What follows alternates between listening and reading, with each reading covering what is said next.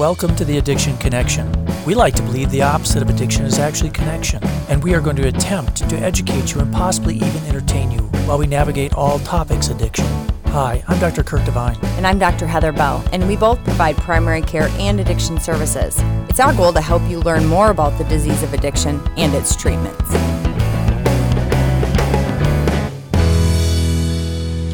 Okay, welcome back. We're just a little late. This will get put up a little late. It's just a little late. But everything is on, Spotify and all the podcast things, so people hopefully follow us there and get alerts. We are on a new platform now. We are on a new platform. Ars Longa Media Productions. Ooh, look at that. Yes, our friend. ALM. Our friend Patrick. Dr. Beeman. Correct. There you go. We'll talk more, so if these start sounding funny as we go, just bear with us. We're in transition, and we will have lots of new fun things coming up, though.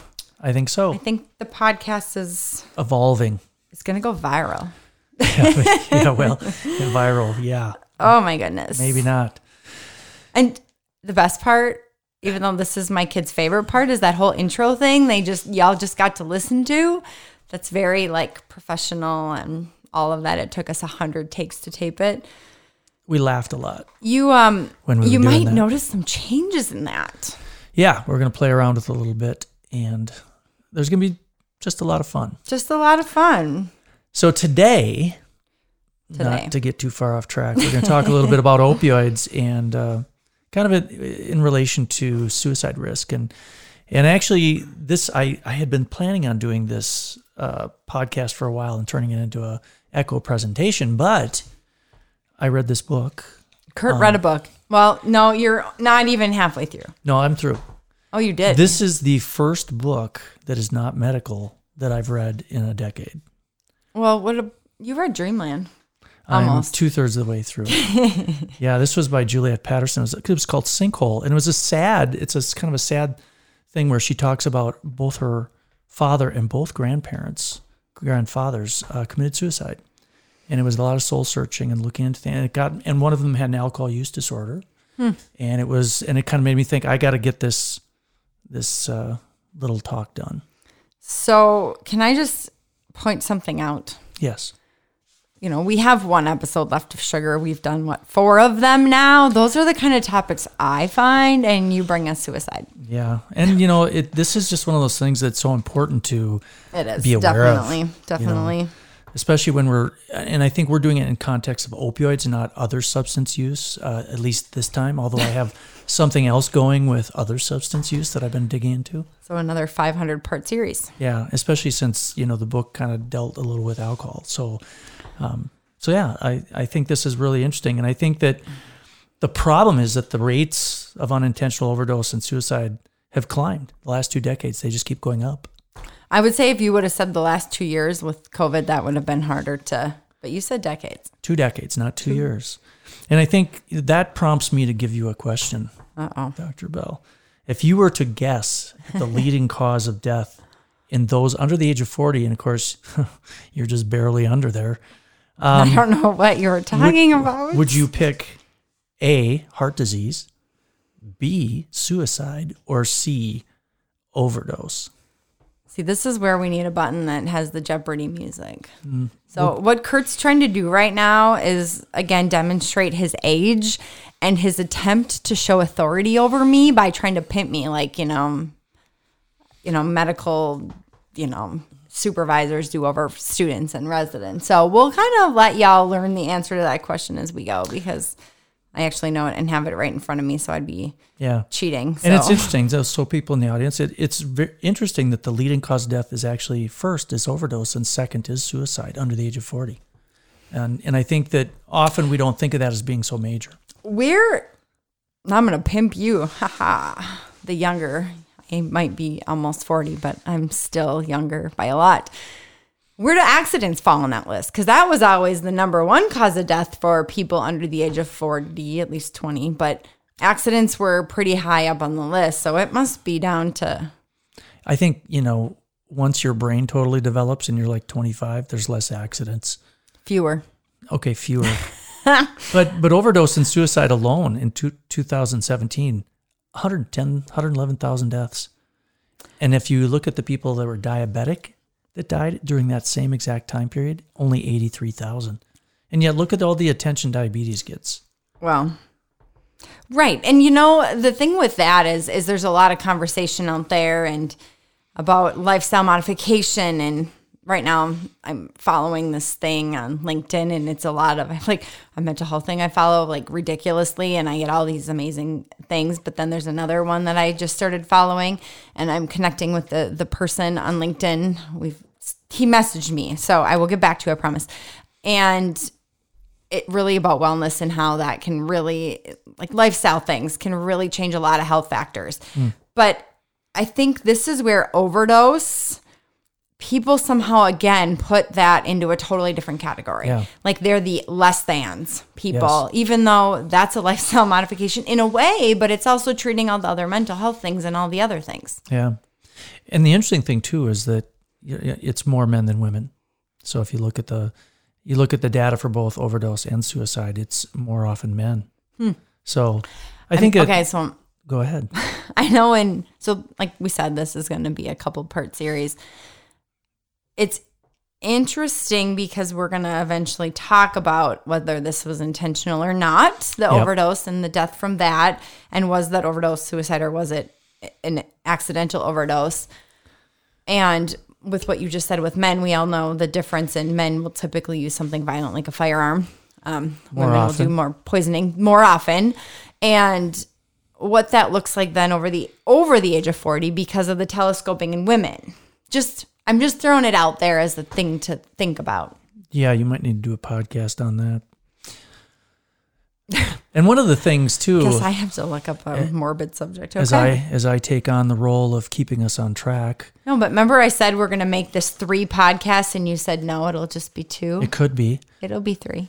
So let's talk a little bit about mental illness and opioid use, because that's really a big issue. I mean, 90% of suicide decedents have had major mental illness. So I think, like, official diagnoses from a healthcare professional. Correct. So it's not like they had undiagnosed, suspected mental illness. Like these are actually diagnosed. Correct. So I would almost see that as like a miss in the healthcare field. Yeah, and it's... In a way, I mean, I can't blame it all, but yeah, and in we a do way, talk about that, and I don't know if that will be in the second or third part of this for suicide. the 14th installment, I'm really good at Yeah. stalling. Well, I'll talk a little bit about some of those issues. I think I've gotten better at stalling because I have children that are really good at that at bedtime. You're doing a great job. I'm trying to keep this morbid topic light. Yeah, and you think about the patients that you see with major depression and how often we see those patients. And just when they walk in the door, that's a person that has 20 times the risk of suicide death compared to people without depression. Okay. Without major depression. So I think I was flipping through some of this for the first time. I never usually flip through your pages ahead of time. My question to that for further clarification is, when you put in the official ICD-10 diagnosis, major depression, you have single episode recurrent, you have in remission, in partial remission, with psychotic features, with all the different things. And, if it's their single first episode, what's the risk versus if it's a recurrent versus, and I'm assuming it goes up with each subsequent, clearly having the diagnosis on your chart and being in active major depression, I'm sure are greatly different. But think about patients like that who frequently do they take their medications as prescribed? Do they take them on time? Nobody does. I can't take a vitamin every day. And you really should, like a Centrum Silver. Yeah. I mean, if I could just remember to take vitamin D every day. And so, if you've got major depression, you have other mental health issues, are you taking your meds every day? And so, although I think it's probably worse if you're in active depression, I think if you carry that diagnosis, just in general, 20 times the rate. And those are, I'm sorry. I was jumping ahead. Never mind. Sorry. Yeah.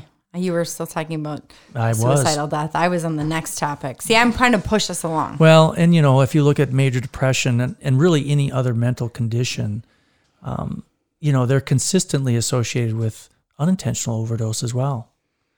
And again, this whole intent did people, and we talk about intent a lot.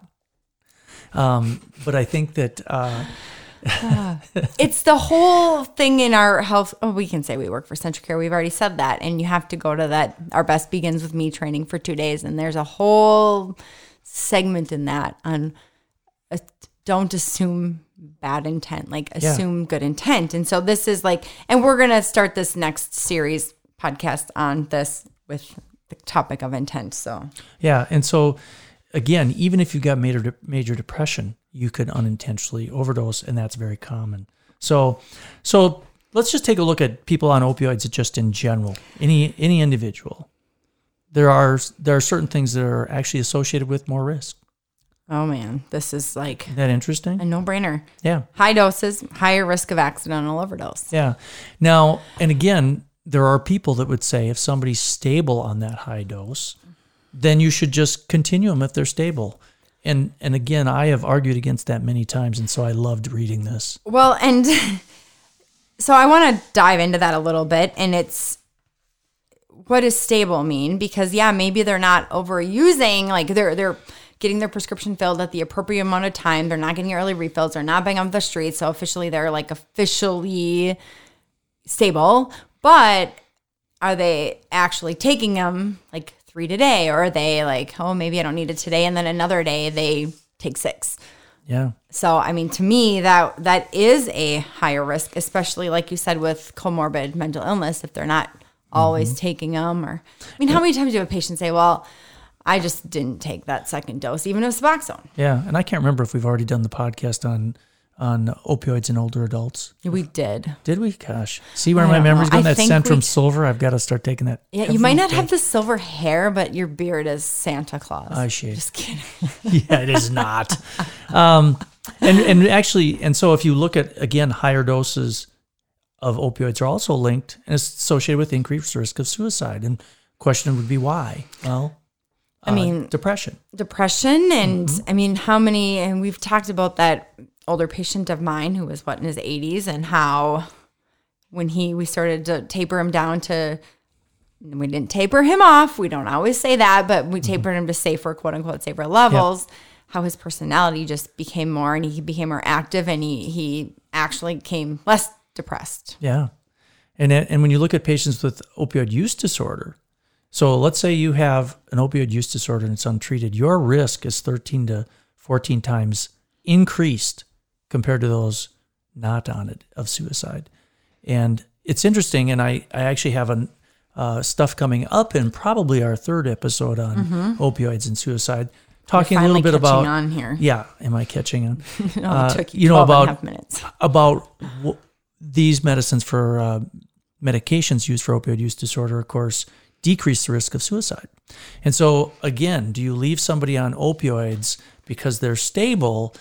And one argument has been, well, when you taper people off, sometimes their pain's worse and they commit suicide. And we'll talk about that in probably episode 2. How do you like how I'm swinging around between 2 and 3? I'm very, very impressed. Yeah.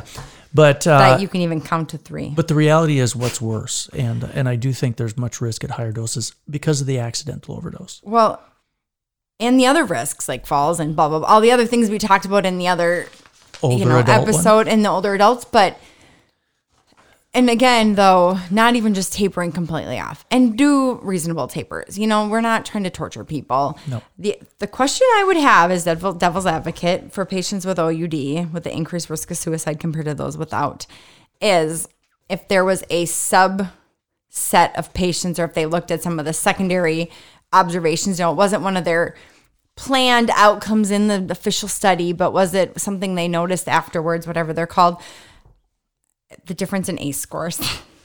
And the reason I ask is because we know that if your ACE score is 7 or higher, your risk of suicide attempt is like 1,700 or 1,400 times higher. Yeah, and I did not see anything associated with And I think that would be a really hard study, but that's also a high risk group for chronic opioids anyway. So anyway, sorry. Yeah. Yeah, this would have been about 2 minutes without your sidebars. That's a good question, though. Yeah. So let's just talk about patients who just have depression. So not opioid use disorder. We're starting with depression. We have a patient comes in and they have depression. That patient, right out of the gate, is more likely to be prescribed opioids than a person without depression. Isn't that crazy? That's so interesting. Mm-hmm. Is it because when you walk, you've walked into a primary care office or exam room a million times more than I have. Yeah. Seeing you practiced it for 20 more years than I did. Yeah. See how I threw another age thing in there? Because Patrick said, throw Kurt age jokes. It's actually in our instructions. First off, Patrick's a little young. I'm not sure we should be listening I love to him. that. So, no, but the reality is... Plus his hair is kind of long. Because he's a musician. Oh, that's right. That's like the thing. Anyway, you've walked into exam rooms where you can almost feel it. Yes, feel I knew you it. say that. And so... I think if you're a good physician, and I think you are too, when you come in the room, it's what you feel. And that's why, as much as telemedicine helped us, obviously, for COVID, but it's terrible. Walking into a room, you can feel anything. And I wonder if that feeling has an effect or not effect on providers or prescribers, because they feel badly for the patient, or...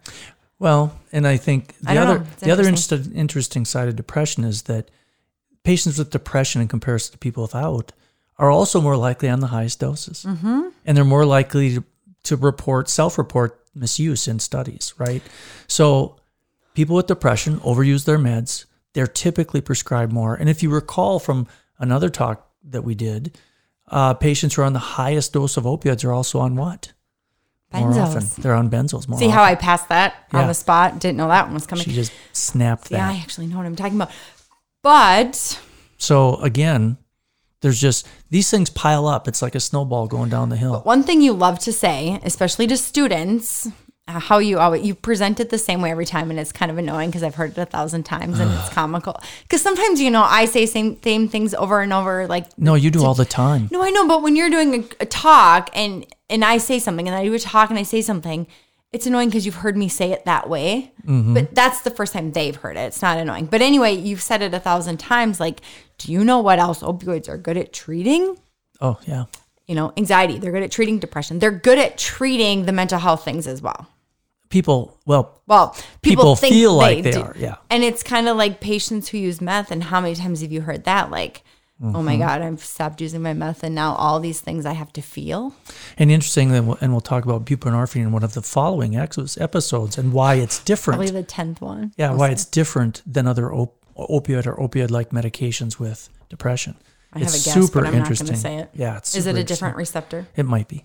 Yes. Yeah. So on the flip side, let's flip the other direction.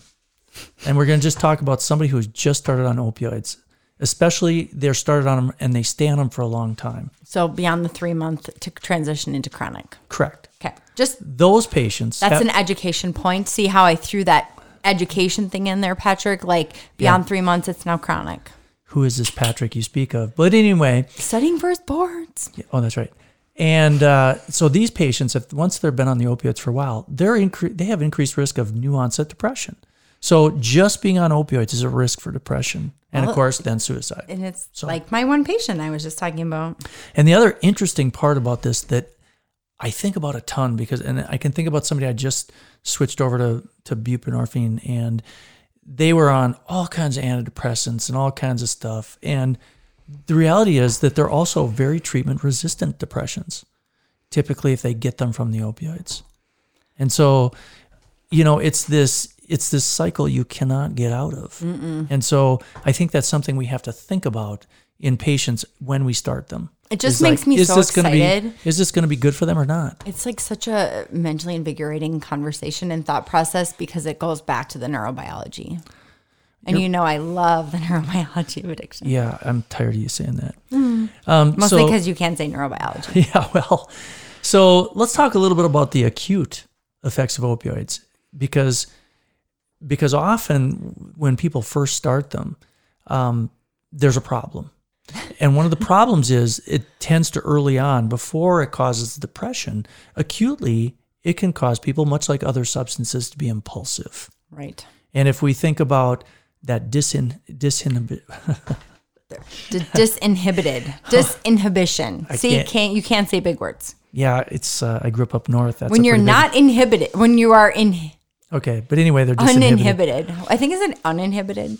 And that's an issue that we see with a lot of substances. And often when we talk to medical students or PA students, we're talking about suicide and alcohol and how that disinhibition is often That's the issue. one thing is that doesn't build tolerance. Yeah. So it's very similar. Actually, the thing you don't build tolerance to is violence. But the inhibition, the violence in suicide, though, that is also like the disinhibition. Yeah. So I think that we have to understand that opioids in that way are very similar to the other substances, especially alcohol, as far as that risk of suicide on onset of treatment because of being uninhibited. And so they need to be screened. And we'll talk about this in a episode coming up.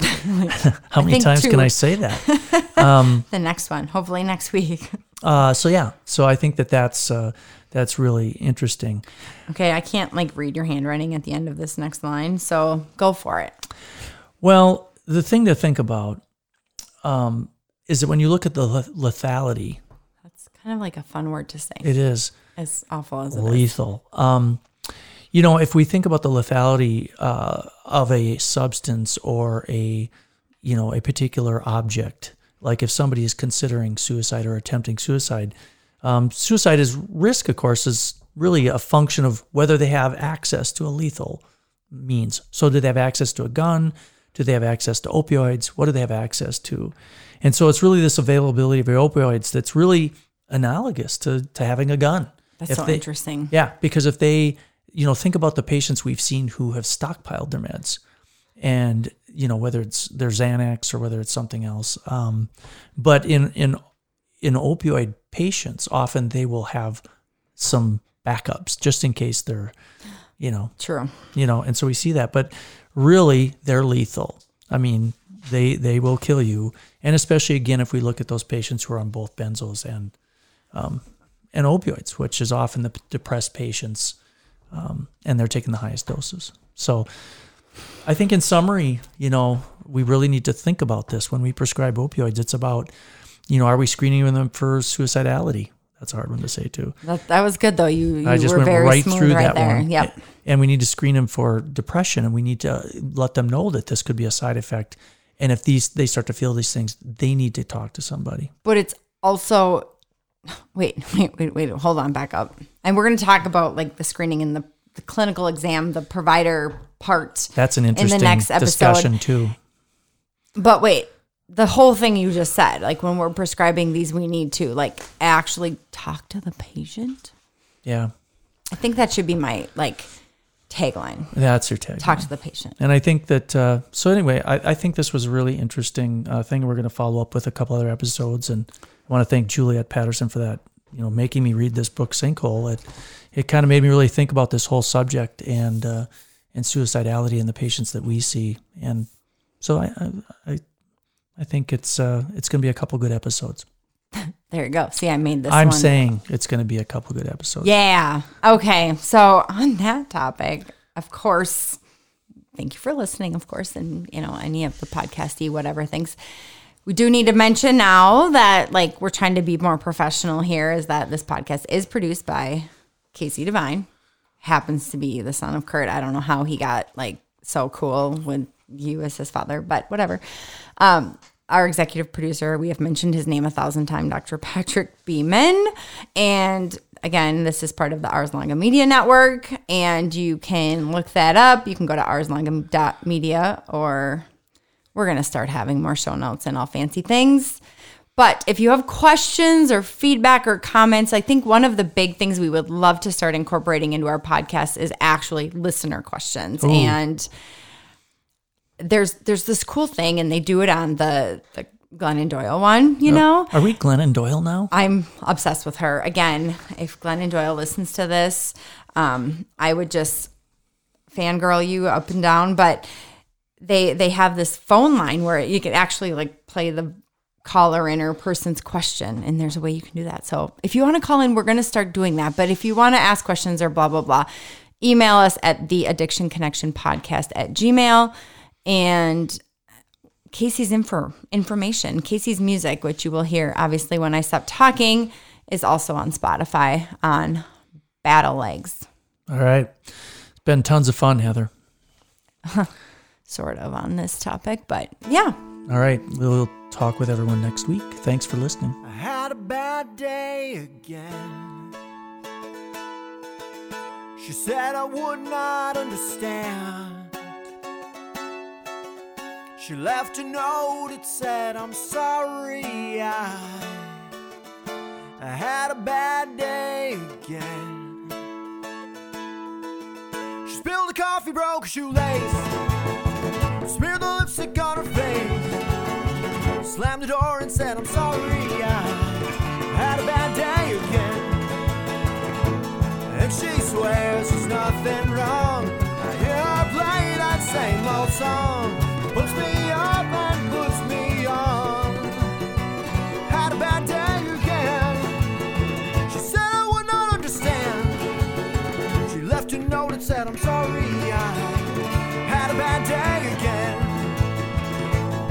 Here we go.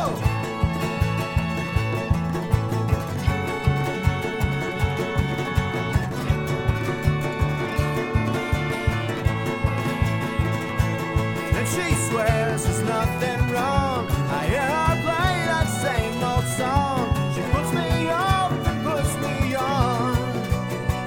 Had a bad day again. She said I would not understand. Left a note that said I'm sorry, I had a bad day